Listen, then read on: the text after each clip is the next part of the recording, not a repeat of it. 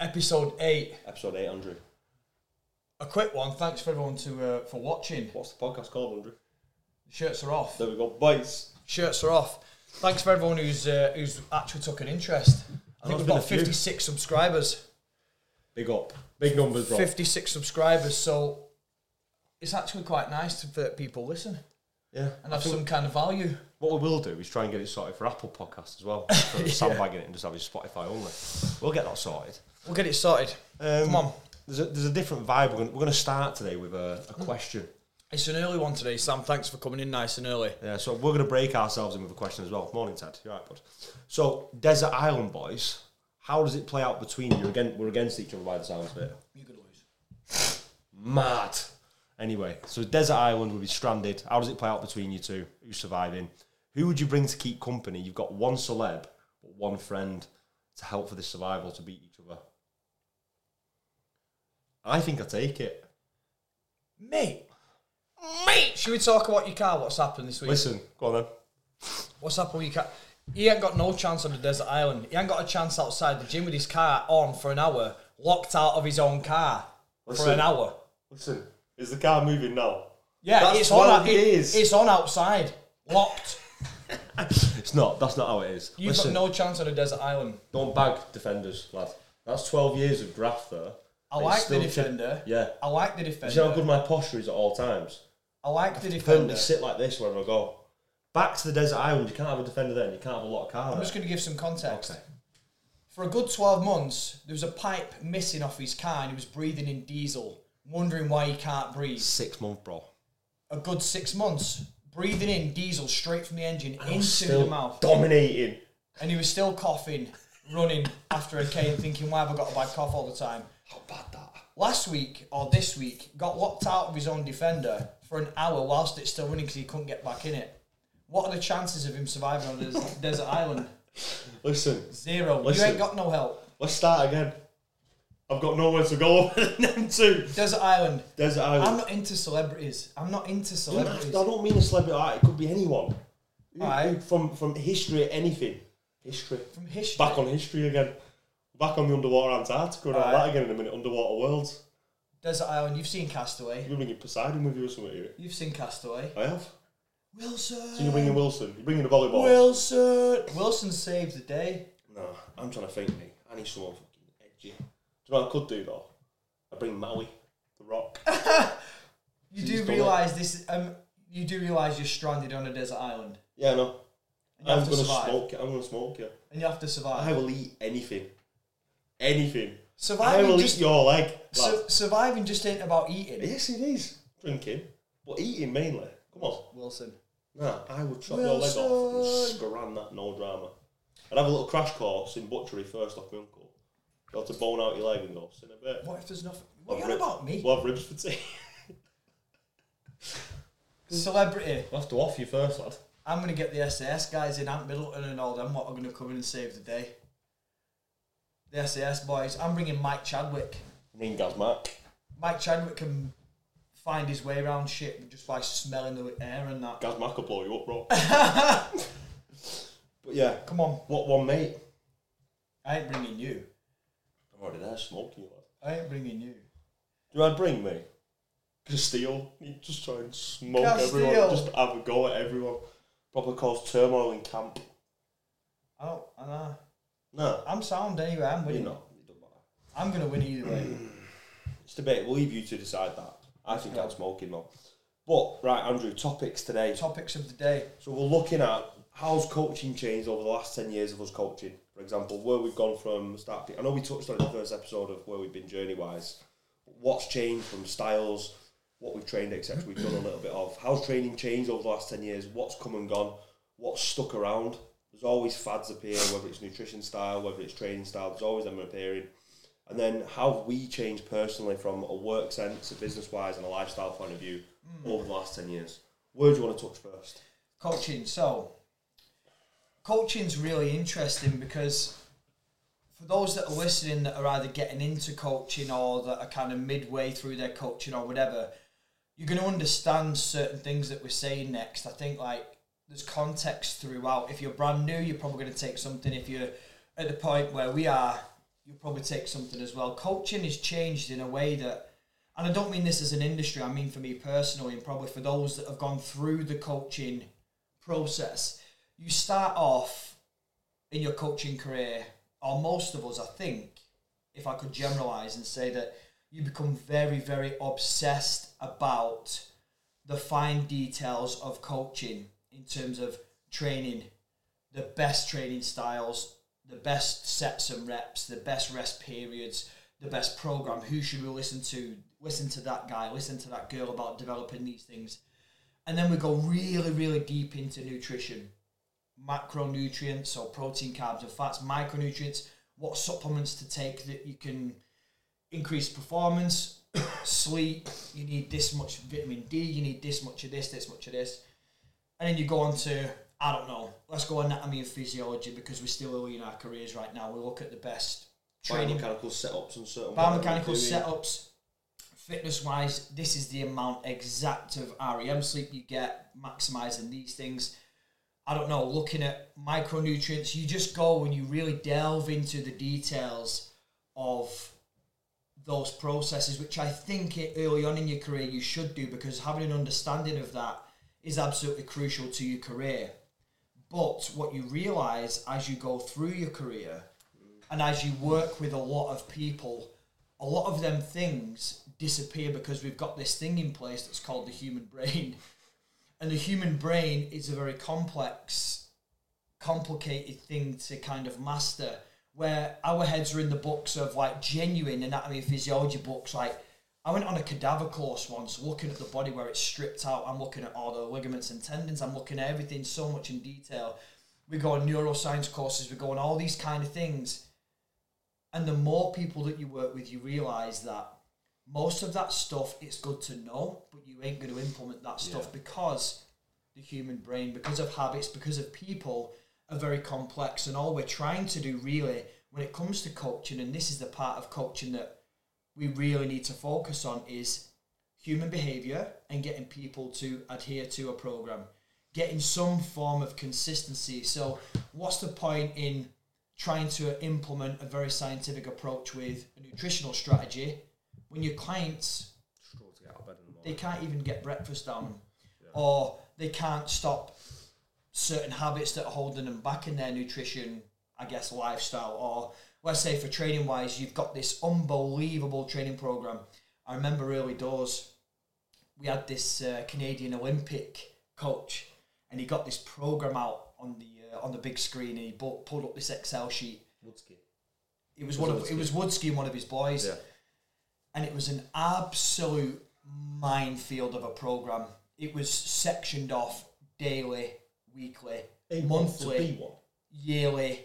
Like mine mapped out, ready to go. Well, it was a 4-year plan because it goes in a 4-year cycle, something. doesn't it? Because the Olympics, it's in a 4-year cycle, and it was the Winter Games that this guy was doing. I think it was an Olympic skier or a bobsleigh athlete, something like that.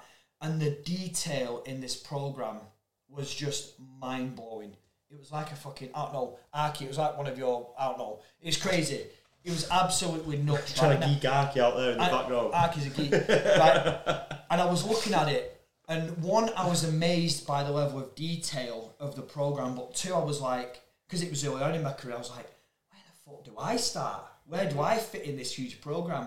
And the good thing about that coach, what he was saying was, he said, this is a 4-year training plan, all the way down to the, and honestly, I was like, whoa, like, and he said, but the best part of this program is my eraser, is deleting things off the program, not adding to the program, which was a really insightful comment that he made. We basically, we pack it out and then we adjust as we move. And why do we have to adjust? Because human is involved. There is a human involved. Can't predict what's going to go down. No. And how people are going to react. Things crop up in a lifestyle sense. So an athlete might go on holiday. An athlete might get injured. An athlete circumstances might change. Life circumstances might change. If it's a female, they might have a child. If it's a man, their partner might have a child, then he might need to change the goalposts. You know, things crop up so much. And in an athlete's life, most of these things are very predictable, because when you look at an athlete, their lifestyle stuff, their habits, they're all locked in. So you get the high-level Olympic athlete with their habits, with their determination, with their drive, with their consistency, and all them guys are so locked in. They're probably at the peak of the best they could ever be, and you still have to consider their habits. You still have to consider the fact that you might have to change something out. So for us, when we're working with our guys, if we're talking about more of the lifestyle person, those things are exaggerated by 10 because they're not Olympic athletes. Sometimes they need encouraging just to get out of bed and get some steps in. So when we're looking at the coaching side of things, once we've understood the anatomy, the physiology, the nutritional strategies, energy balance, etc., once you know that, because of the people that we're working with, it's like we understand the principles. Now we really need to focus on understanding people, understanding their needs, their drivers, their habits, the reasons why they want to do this fitness thing, their emotional drivers to be healthy. What does it mean to them to be healthy? What even is health to that person? Because there is that continuum that we speak about quite often, and it's like you've got Homer Simpson on this side and you've got Olympic bobsleigh athlete on this side, and it's like, where do you want to be on this continuum of health and performance? And it's our job as coaches to get into the minds of the people and be like, how can we just nudge them this way a little bit? How can we get them a little bit better? Improve them just slightly, because we know that getting them further down this way is probably going to make them more physical. It's probably going to make them happier in terms of, achieving goals. Obviously, health is important. We're going to try and get them a bit healthier and get them away from the things that are holding them back. So what's changed mostly for us as coaches, and I guess for those that have been in the game a while, is you focus less on the finer details, unless you're coaching athletes, unless you're down this end, and we try and get into the hearts and minds basically of those people to try and get them moving down the continuum and improve their habits more. So instead of reading books on carbohydrates, we're now trying to understand people and understand what it means to them to be healthy and try and encourage them, and for us to learn more about the human brain and habits more than 20 grams of carbs. I think that's how it plays out. Yeah, and I think that's like the big learning curve like we've definitely made in the past, and every coach will normally go through. Like, you start with the best intentions with, like Andy's saying, the courses, the textbooks, reading and over-reading, researching as much as you can all the time, because you always straight away, once you've done a course, once you've done anything of this, you come in, your clients are doing some of that program, your clients are doing some of these implementing some of these techniques that you've kind of learned, and then what you'll normally find is the client will look back and you go, because you've gone too far textbook. Like we talk to some of our coaches all the time, it's about, you're very good at obviously the written side of things, and when you try and relay that message to the Gen Pop, the Homer Simpson, we'll call it that, they don't have a fucking clue what you're on about. You have to be able to relay these messages of what you've learned into language that people understand, because a lot of the people you will coach and a lot of the people you will see don't give a fuck other than getting the end result. Like, we always talk about being married to the process. Not everyone is. No, correct. But you have to obviously try and encourage that, and that's the ultimate goal for people, and that's how you make massive lifestyle changes with people. You get them to understand the beauty of being married to the process of achieving these goals. But in this short term, you are going to get people that are solely focused on that end product, especially if you're in like a transformation kind of process or anything like that. Performance can be slightly different because you're normally getting people that have performed in the past and have done comps in the past.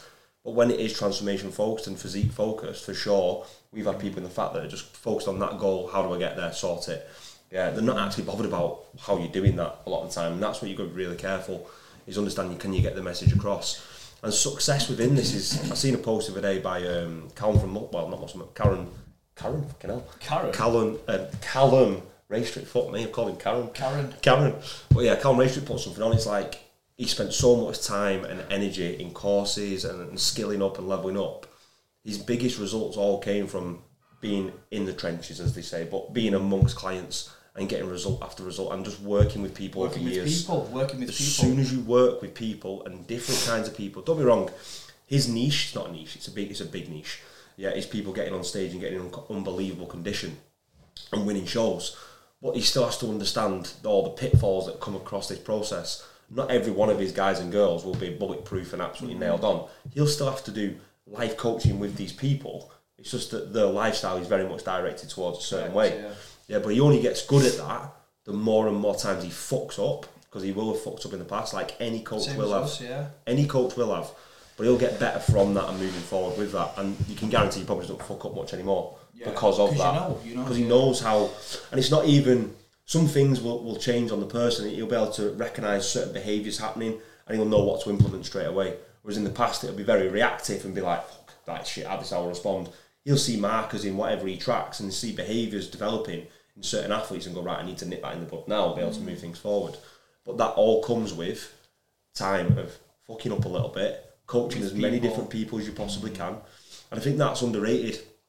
Like, we've obviously come from a similar background of, we've trained so many different kinds of people from that continuum, the homer to the athlete and in between and everything that comes with it. But we've spent so many years training them different kinds of people, but trying to implement the same kind of process of, let's get you to understand that this is a daily lifestyle vibe. And once you do that over a big amount of time, you feel like you can coach anyone. Yeah. Coaches try and niche down too soon as well, I think. Yeah, I think coaches do niche down too soon. I think the best thing as a coach, and it's a very cliche comment to make, but it is to build up a toolbox. A coach's toolbox has to be very diverse. So we have to know the ins and outs of the processes, of course. We need to know the nutritional stuff, the training stuff, how to program, of course, that's very, very important. But we also have to start to layer up the experience, like you've just said, working with different people, because people are quite complex. So a really good coach is calm. A really good coach doesn't have to scream and shout about their accolades. And it's true though, and a good coach has a big enough toolbox to be able to pull out what they need and apply it when they need it to the person in front of them. So this is why we have to get a vast education on most things, but do not forget about human behaviour, do not forget about trying to create a culture for people to fall in line with. Because one of the things that we've seen, especially with the hybrids, that when you get a bunch of like-minded people, they start to recognise that, he's like I am, she's a bit like me. I like the way that this lifestyle is. I like the way that these people talk. I like the way that these people act. And nobody really associates that with improving health, improving physical results, getting in shape, getting healthier. But there's a huge section of that where when people come together and they are like-minded and they do see that people live the lifestyle like that, it can change the course of your life and be like, okay, I can see that this is the right way to live. I like this style of thing. So, yeah, as a coach, building that toolbox and applying it when you need it in a very calm manner is a very good way to be as a coach. Get as much understanding as you can about the industry, about the anatomy and physiology, about, of course, the nutritional training strategies, but also understanding people and where they like to be. And like I say, yeah, a good coach will pull out the tool when it's needed, you know. And sometimes that tool is so small to you as a coach. It's just like, I'm just going to ask the person to wake up at the same time every single day. Let's just try 6 a.m. every single day.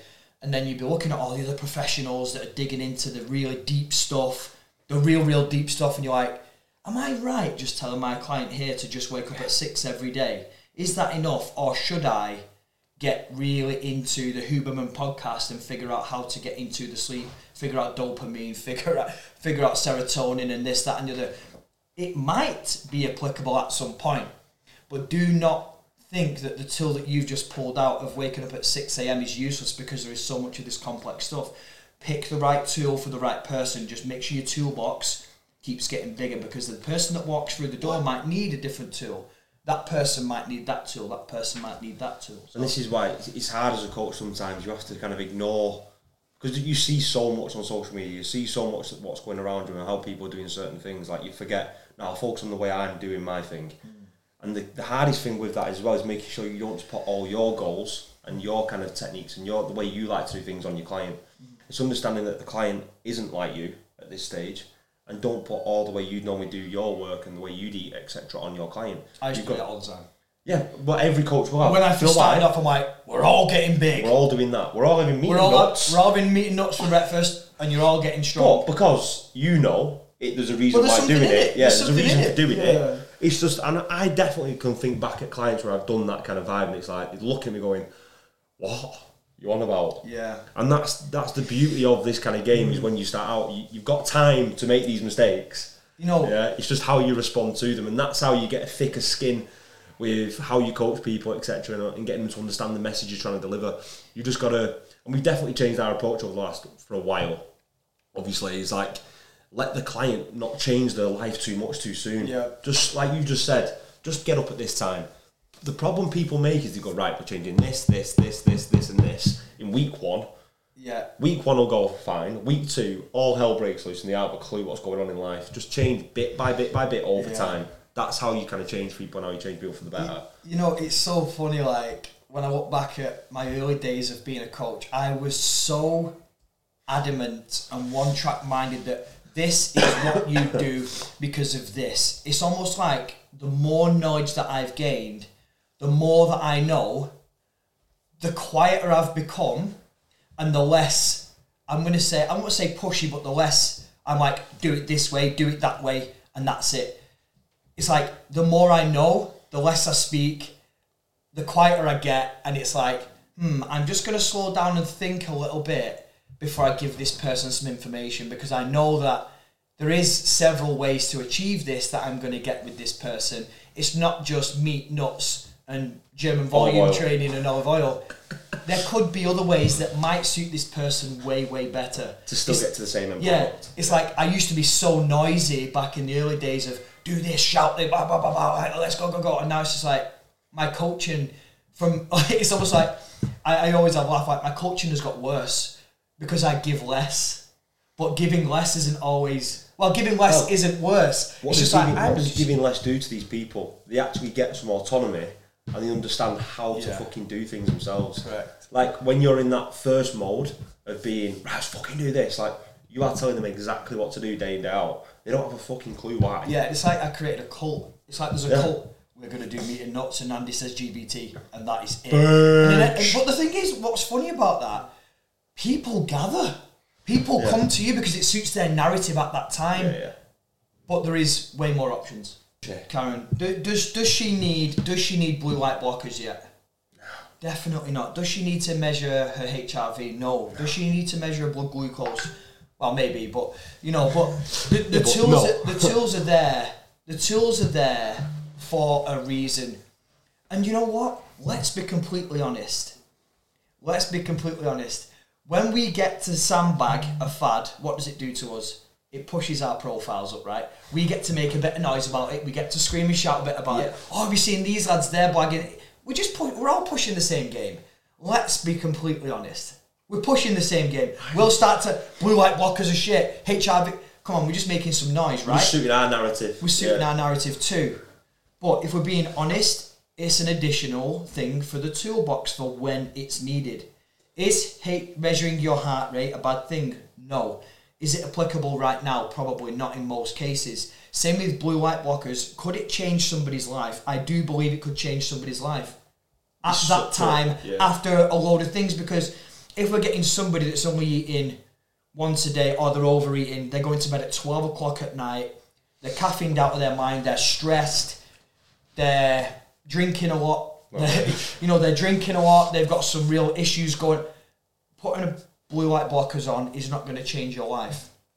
But if you've got somebody at a stage where they've ticked off a lot of boxes, they are health conscious, they're health seeking, they've got a good few habits in place that are consistent, not just for a day or two, they've been doing it now for 6 months, and they find that they're in a good routine and that they work from maybe say 6 p.m. till 9 p.m, okay, put some blue light blockers on between 6 and 9 and let's just see if your sleep improves. Do you know what I can get down Is that going to help?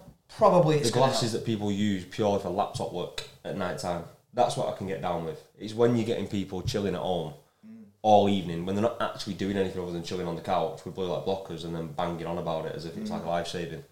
It ain't, bro. It's true. And these, we'll call them the fads. I just call it, they are fads, and they're a fad. They're like the cherries on top. They're a fad. We're calling them fads. They're not fads. But they're not. We call them fads because people use them to push their narrative and to make sales and to bring people as part of their culture. Yeah? They're bringing them into their circle. Why? Because they found a way to use this tool to bring more people in to suit their narrative, which is fine, but we have to be very transparent about the tool that they're using. I remember when the glute bands became a huge thing, right? The booty bands were... Big up the crab walk. Big up the crab walks. The booty bands were a huge, huge fad. And guess what? Coaches sold a lot of booty plans off the back of it. Coaches sold booty bands off the back of it. Is that a problem? Absolutely not. Is it a tool that can be used to activate glutes and to get some... Yes, it is a good use. It's such a small part of training. It is. But out of your training program, how much are you going to use the band? A very small percentage, maybe not even 10% of your program would be bands. But do you know, I've seen someone with triple banded up the other day on Insta. Crazy. Triple banded ankles and that. Crazy. That's the booty band thing, right? But people have used it. Coaches have used it to make some sales, to bring people into their narrative, and to make money off it. Like, is that a bad thing? Not really, but just it's like there's a reason for that band. Let's use it for its reason. But it's no different to us pushing our narrative to create the vibe that we're trying to create and less to bring sleep, more caffeine, more training, more overtraining, more injuries, always sore, more injuries. But fads are only fads when they get fight. Yeah, fads are only fads when they get abused by the wrong people that try and push it so hard down people's necks that they don't just add it to a tool to their toolbox like we're saying as a coach. Do we use a band? Yeah, I'll use a band now and again. If it's applicable to what we're doing. If it's needed for the person in front of me. The point we're making is it's not 90% of our session. It's probably used as pre-ab. Maximal, really. Well, looking at resting heart rate, as you get fitter, you're getting fitter and fitter and fitter. I like to see it come down though. Yeah, buzz when your body weight is light, when you're flying with your runs, it's like... There's something good about having a gaunt face, a really low resting heart rate, and looking like a bag of dicks. It's a great vibe. But it's when people start marrying performance and the way they feel on a daily basis to what the number says on the watch, because there's so much variability in these watches. Yeah. People look at the HRV and things like that, you know what, I can't train now for 3 days. That's it. It's like, you probably can. There's other factors that are going to dictate where this number goes. Exactly that, yeah. Like I often find that mine is so skewed with the amount of caffeine I have.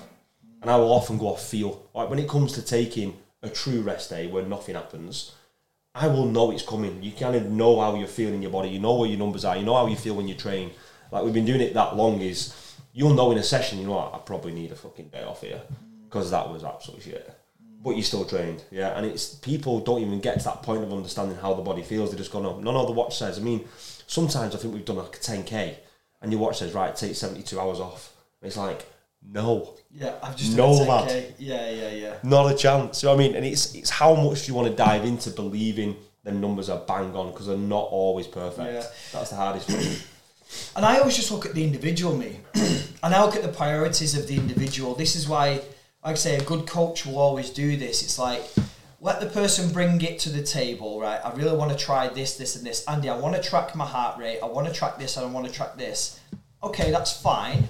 I'm not going to sandbag it just yet. But is that information going to be accurate when we've got your sleep out of whack, you've not maintained a good calorie intake, and you've not really nailed down a decent program for like a month? You've only trained maybe, 60% of your training program this month. So let's just look at those things first. Is it really applicable? And a good coach can have this conversation. I'm not going to tell you that these things are shit right now because they are useful at some point. So should we get your training to 99% first and get all these other things in line first before we then start to think about all the other tools that we've got to our hand? Now on the flip side, for me personally, for example, let's just say my supplementation, let's just say I'm going to take my D3, I'm going to take my magnesium. That then puts me in a better position nutritionally. I eat better if I take my supplements, okay? So a good coach might, knowing the person in front of them, might just implement one of these tools to increase their consistency with the foundations. Do you understand what I'm saying? So for me, Andy, just take your D3, just take your magnesium and all that lot, and guess what? As a byproduct, my foundation habits get better. So a good coach would look at somebody and they would go, do you know what, right, I see a little gap there. If I just get them to track their sleep, that's really not that important to them at the minute. It's actually not that important to them at the moment because there's all these 10 other things that are a priority. But if I get them to just focus on one of these little shiny tools, let's just say sleep or heart rate, focus on the heart rate, guess what they start to do? They start to increase their consistency with the foundational things, like their training, like their nutrition. So it's a balance of like, should we use the fads? Should we use these tools that are not useful yet in this person's I would say, like lifestyle at the moment. But if we just get them to focus on one of these things, does it improve the foundations and does it improve the stuff that really, really matters? Because it's a strange psychology with a lot of people. It's like they really are invested in some of these things that aren't useful yet. But if we did get them to track one of them, it increases their foundational things. It does actually make them eat better. It does make them train better, and it does actually make them do all the consistent things which really matter. So a good coach will be able to do that. A good coach can do that. Some people will just sandbag the thing and say, no, it's pointless. Other people will say, you should only focus on the thing because that's the data and that's what matters. A good coach will use the tool as and when it's needed, and sometimes say, do you know what? Just take your D3 at 9 p.m. every single night, and then guess what? Overall net habits increase because of that. All of a sudden they're eating better. All of a sudden their training has gone from 60% to 80%. Why? Because I've told them to take D3 at 9 p.m. at night, and everything else matters. So what is it that's done it? Well, no, we know that it's the foundations that are going to get them better. D3 at 9 p.m. Okay, it's this much in the good, but you've just told them to do this, and guess what's happened? All the other stuff has come about. So that's how coaching develops. That's what a good coaching mind can do is figure them things out. I think figuring things out over the years is the way we probably speak to these clients as well. And we spoke about it earlier in this, where it's like, no, how you get your message across is one, but then also trigger points for people. I know I've got certain trigger points. You've used one on me in the past. Not that sick. Yeah. Go back to that one, but understanding people, understanding what make people tick, and this is one thing where I think obviously AI is massive. But this is one thing where it may never get into, is understanding the person in front of you completely. And this comes with a long kind of period of coaching. Never normally do this kind of method with someone you've coached for 2 months. No. This comes in with someone you've trained for years. Of course, yeah. We have clients we've trained for years, we have clients we've trained since we started. And these are the people you can use these methods with. And it's sometimes a simple message of shut the fuck up and get on with it. But it's little things like that, and people think, oh, you can't say that to a client. It's like, you fucking can. Like, there's the way he'll talk to me, obviously he's a bit different, but there's a way you'll be able to tap into me compared to, and we'll do that with our clients as well. And it can be a simple message of shut the fuck up, grab your balls and get on with the session. And that's one kind of personal touch that no, I'm not asked, you will never be able to conquer. Because it's understanding at what point in time of this coaching journey with someone you can really get into and really tap into the mindset and think, you know what, I'm going to fucking turn your screws a little bit and push you. Because it's not going to damage the relationship. You've had 8 years of work prior. That means you've got plenty of credit in the bank to really push someone's buttons. Yeah. But they'll understand that you're pushing these buttons for the right reason. Now, coaches don't take this and go after 2 months with a client, start going on pussy and all this kind of stuff. Like, it's understanding what the person is like, what the personality is like. And that for some people may crumble them. For some people they might buzz off it. Do you know what I mean? It's understanding the person in front of you, and this is key as part of a coaching journey, and this is why we've coached so many people, is understanding everyone is fucking different and they've got completely different buttons to press at different times, etc. And it's understanding that person in front of you to be able to really manipulate them in a positive way and manipulate their mindset to be able to achieve something mad. Correct, yeah. That's the key thing. And you know, the coaching journey, like as a client, you know, because you've not developed that relationship with them, you have the consultation, you sit down, we talk about what we can do for you, why you want to achieve the things that you do. So in the initial first couple of months, it is quite data habitual driven. It is, can we get these things? It's figuring out where in that continuum we can put you. Okay, are you willing to do this, this and this? Can you sustain this, this and this for a period of time? And it's almost like filtering out all the good and bad habits and trying to establish a baseline of, can we do these kind of things? And then over time, as you get to know the person, you start to talk to them a little bit, you start to understand their life a little bit, understand them a little bit. We try and do that in the early stages. Of course, we have questionnaires, we have open conversations. Why do you want to do these things? What does it mean to you to get these results? So you kind of get a little bit of a background, but not everybody opens up at early doors, and not everybody really tells you the real reasons that they want to do things. So over time, once you've established a good baseline, you've filtered through these things, you've got a good habitual baseline, you've got some good training stuff going on.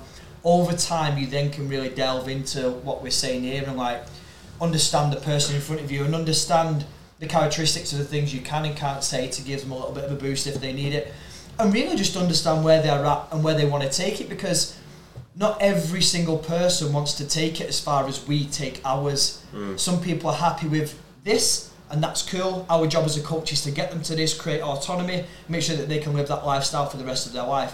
Other people's real want to push hard. And okay. What's next? Well, let's give you that, and let's really figure out why, and let's get into that. And this is why we love coaching, isn't it? This is why we love what we do, and why our coaching has changed over the years of being from just do this to actually there's a whole bunch of stuff that we can use as and when we need it, and develop the tools that we need. But you know, as like obviously now it's a little bit different for us. Like I'm not as hands-on coaching and stuff like that. Like we're focusing on developing the business and trying to grow the businesses so that we can do this to a bigger audience, so that we can provide this level of coaching and give these people, more people, this kind of feeling and this kind of level of, I guess, you know, lifestyle that we. Do you know what I feel like it's a big pitfall, especially for young coaches, and we've definitely made the mistake is becoming too pally with your clients. Because when these clients do have big goals and it really, the crunch comes and you really need to have sometimes a hard conversation, whether it's someone getting absolutely shredded, you need to have a bit of a hard conversation, so you're fucking sandbagging it. Like, you don't want to because they're your mate. Like, it's a really hard balance with personal training, with coaching online, etc. And you overstep the mark of being a client to becoming a mate, which is great. And like, we've got mates we've had from coaching, and we've got close to people over the years, etc., which is buzzing. But from a coaching standpoint, is it the best thing all the time? It can be a negative being too pally with people. And we've seen it all the time with coaches where they try and use that in a sense of, I'll become your mate and I'll keep you for a client longer. That's the big danger, and that's what you definitely do see. And you've not necessarily got the client's best interest at heart, you've got your bank account at heart. Correct. Which is definitely seen a lot. Like, your goal ultimately isn't to be their best mate. Yeah, that comes naturally because sometimes you spend a lot of time with these people, they train with you extra, etc., which is sweet, and we love that. But you've got to make sure when it comes to it, you can have a hard conversation and tell them you need to do X and Y to get this process done. And you know the very best thing to keep that balance? It's doing the process yourself. So the best advice I can give with this, if there's coaches out there that are just trying to be dead pally and you're letting your clients get away with certain things and you can't have them tough conversations, there is a deal that I have with myself and with my clients, and I know Danny has the same. Because we do the things ourselves, there are certain things that we do not compromise on, and there are certain things where we can be friends. So for my clients that I've had for a lot of years, and I still do have one or two where it's just like, we are almost like so good friends. We go out, we have a beer together, They come to the house, they see Freya, you know, like Mayak, for example, he's been with me for years and years and years, you know, he's part of my family, he is part of the family. So, but there's one thing that I can't let slip, because I don't let myself slip. I show up and I train hard. I take control of my diet. I take control of the variables that are needed for me to get results. And my clients know that. I'm going to be your friend. We can be friends. But because I hold myself to a high standard, I can't let you down. I can't let you down and let them standards slip, because I don't for myself. So why would I let you? So why would I let you? It's like, I'm going to train hard consistently. I do not care. We are showing up. We are going to give it a good smack. This is how it's going to go. And when we need to lose a bit of weight, guess what? We're going to lose some weight. And guess what? We need to gain some weight. We're going to gain some weight. I'm not less of a friend. It doesn't mean that I'm, you know, more of a friend or less of a friend. These are the variables because I track them myself. So you're my best friend now. And because you're my best friend and I care for you that much, you're doing the same shit. You're going to do the same thing. Why? Because it's not just about the friendship that I'm bothered about. I'm bothered about you progressing as a person. I'm bothered about you getting the results that you want. So clients, you are friends, part of the family a lot of the time over the years, like we've said. But guess what? You're going to understand that I hold myself to these standards and you are going to too. And that way you can keep that business relationship going, if that's the case. If your clients are still paying you and you're really, really pally, we'll show them that you don't give up on your own standards. And this is how you can have that really good balance of, my clients still get results and we hold them to a high standard, but we can be friends and we can go out for a beer. You can come over and see Freya, we'll have a nice Sunday roast, whatever, but you understand what this deal is. These are the things that we are going for, and we can still be friends too, you know. And you know what I think's changed, obviously we'll talk a bit on, someone's asked about like lifestyle changes, how we've changed over the years, and I think this is why we've done so well with so many different people, is we weren't hell-bent on being the next millionaire at 21, like some of these coaches are now. Like you'll see on Instagram, all the coaches who are like low 20s are like, right, I'm going to move to Dubai, I'm going tax-free, I'm doing this and doing that. They've experienced absolutely fuck all in life early doors. they come straight out of college, straight into PT, and trying to tell people who are 40 odd how to live the life and how to kind of manage the diary and how to look after kids and that. And it's like, you're not the same. Like, you've got to understand, like, I've had it in the past, and you've definitely had it in the past as well.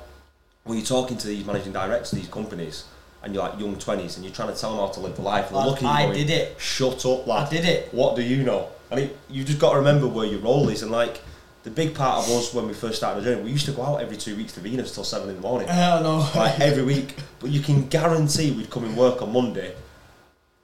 Bit probably edgy, but we were ready to work and ready to do a massive week of coaching people and just getting straight back into it. The consistency levels is unbelievable.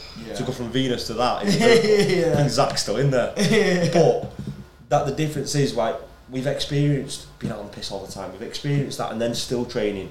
And this is the big missing part of what people think is they can't have both. I mean, you can have both. You've got to understand the results dwindle a little bit and they don't go as far. It's only as we've got older that we've started to tap into, no, we want to do this in our business, we want to go further on in business, etc. Like, as a young coach, don't get married to the fact that you're going to be a millionaire by 25. Like, chill. For us, and like, you've got to think about the bigger picture. Like, if you really love your craft, if you really love the industry, spend time getting good. Just spend some time learning the craft, understanding the whole business thing, understanding the whole getting results thing. Make sure that you do love the process of actual coaching. You know, as time goes on, it's transitioning into, it's almost like a marketing social media before coaching. It's a marketing battle before it is a perfection of the craft. Okay. You know what? Before Josh put one on yesterday about how everything's 30-second reels now. You can't actually get the context of the message he's trying to say. So sometimes you need to look at the long form content of what's actually being said to understand actually what's going on. Because everything's 20 seconds instant, kind of just get something quick done, and it's fucking bullshit. I guess it's a battle of attention now rather than a battle of perfecting craft, you know, which is why I encourage, and you can't get away from that, and I'm not saying that we should get away from that because we're all battling out for the same thing, right? We do want to grab attention, and it is an attention game right now. We do want to grab attention, and there's obviously tools and ways to do that through marketing, etc., of what we're trying to do here. But once you've got the attention, make sure that you've got substance to back it up as a coach. Make sure that you have got some very good knowledge, understand the game, because as we get older, like, forget about business. As you get older, you want to have at least learned something about your craft. You want to at least have developed some good substance that you can then pass on to others, whether that's your kids, whether that's the business people or whoever. You actually do want to get good at your craft and make sure that you do understand how to do these things, not just how to grab attention. So the hierarchy of courses now is social media first, education last. And that's the way it's kind of changing, and that's what needs to kind of change back again. Because just make sure you perfect your craft. Before we had loads of social media to advertise, we were still busy PTs, we were still full.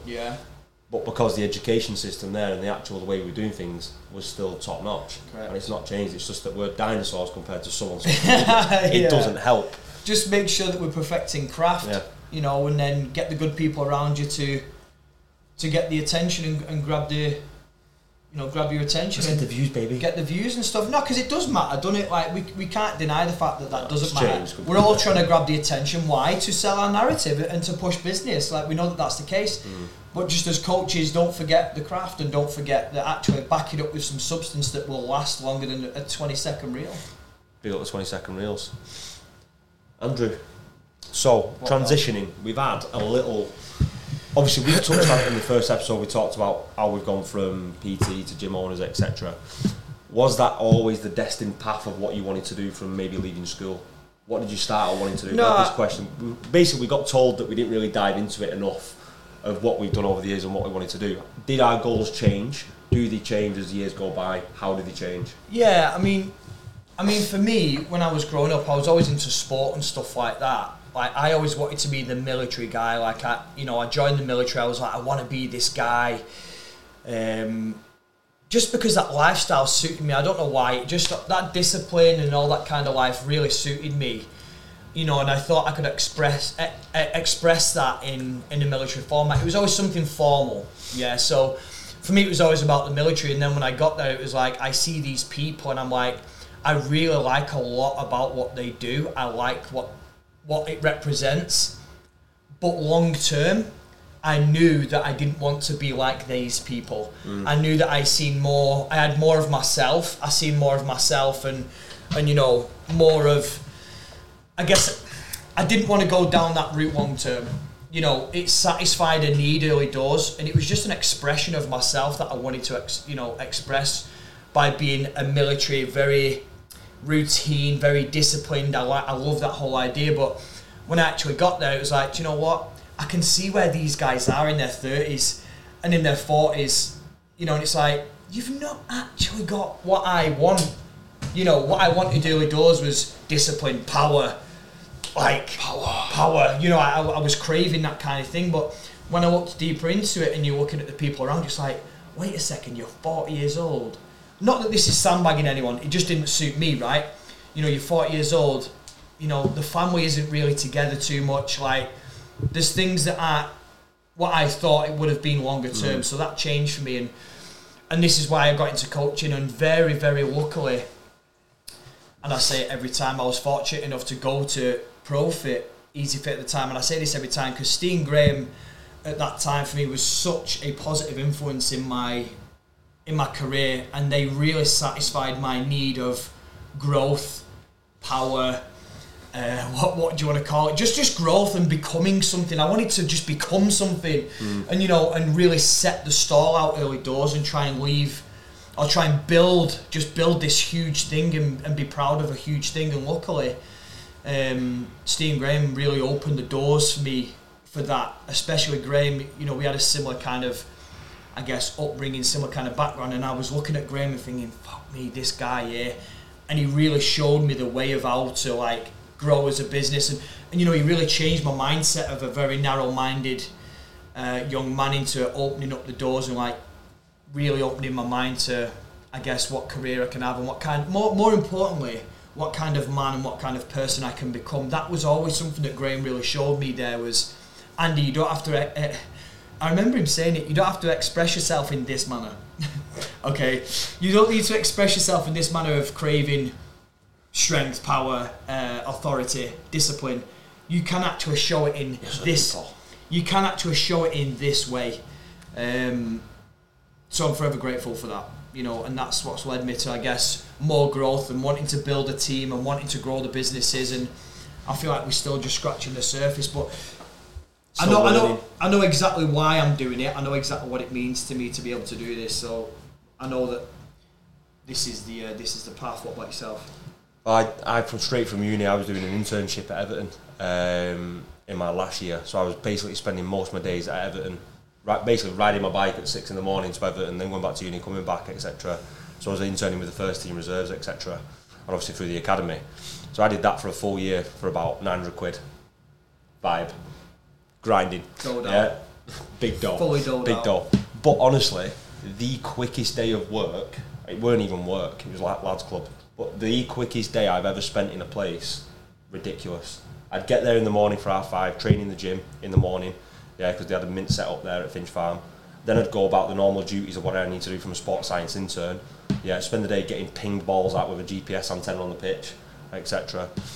And then do all that data for no one to be really asked about data. Yeah. Like, let's be honest, the data got put on someone's desk and it didn't get looked at because I seen it the day after still there, under wherever I'd left it. So you know it's part of the process of what they do, but it's not the be all and end all.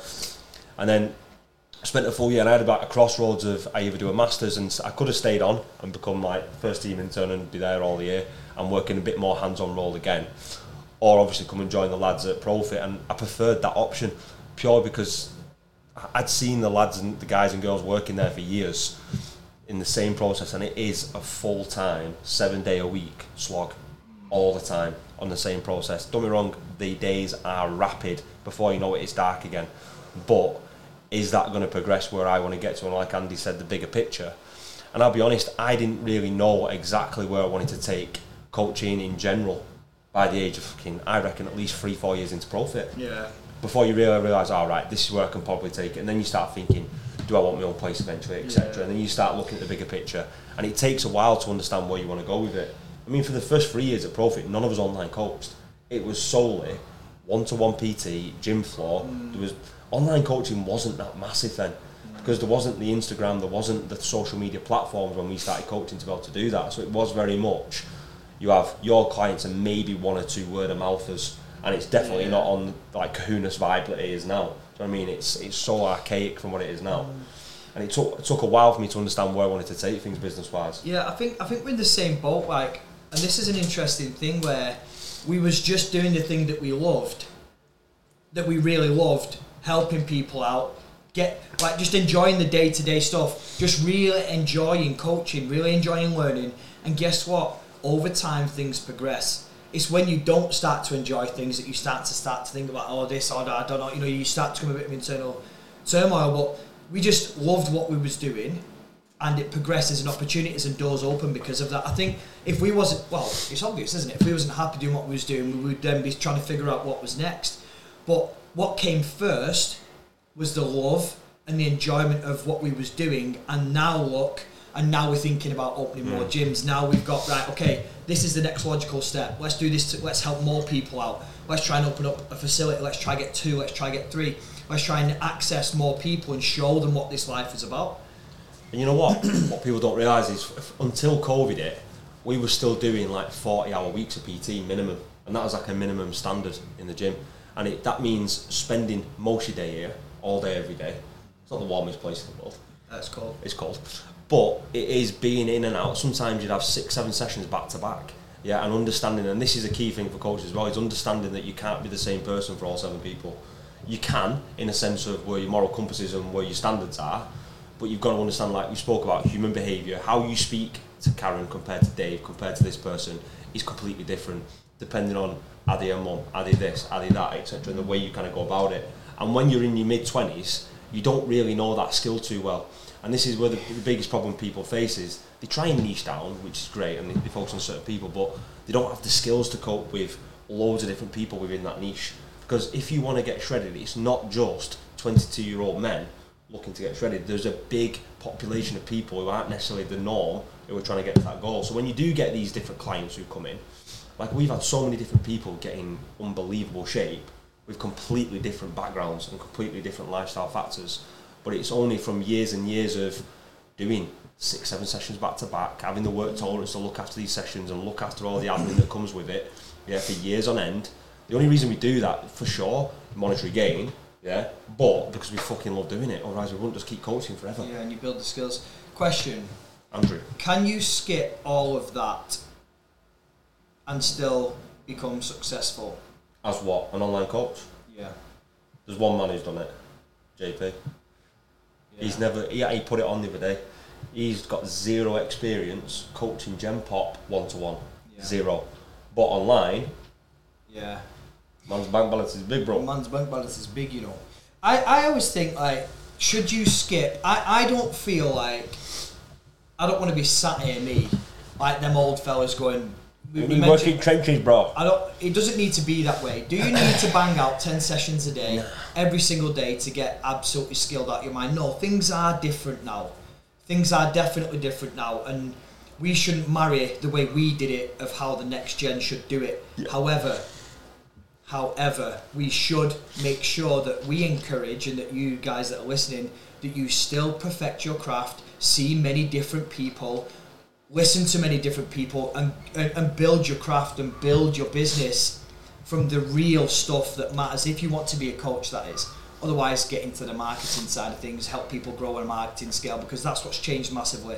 People that started off as PTs now naturally help other PTs with their marketing and advertising, which is fine as well. That's a different career though. But if it's coaching that you're passionate about, try not to skip the trenches. Try not to skip seeing different kinds of clients and understanding how they tick, and trying to implement the toolbox that we spoke about and put in the tools to that kind of person, because we genuinely believe that stuff really does have some substance later on. Once you have got the marketing stuff and it goes bang, you know exactly what you're doing. You've got a good thing behind it that you can actually churn out good results and understand people. And it's normally from a client base that's been retained.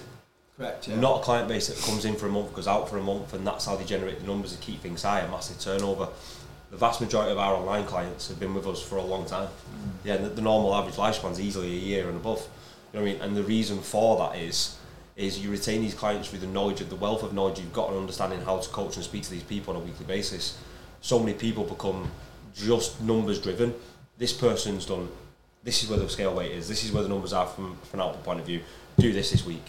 Zero coaching other than, here's your numbers, crack on. Yeah, and that's where coaching's got to be a little bit different. If you are looking for longevity within the game, yeah, and understanding people and getting really good results over periods of time, the amount of clients you'll see off us is, it's not just a 12-week here, let's get shredded. There's the 12-week, 16-week prep or whatever they do. Then there's the aftermath. Then there's the next one. Then there's the next goal. Then there's this one. Yeah. And there's no guessing games. Yeah, correct. Like, and that just takes a big period of time and understanding these people on a personal level to understand how you can actually coach these people. And that's where the biggest thing that people are missing is understanding the person and actually spending time getting to know them, not just throwing numbers at people, which anyone can fucking do. Correct. Lovely.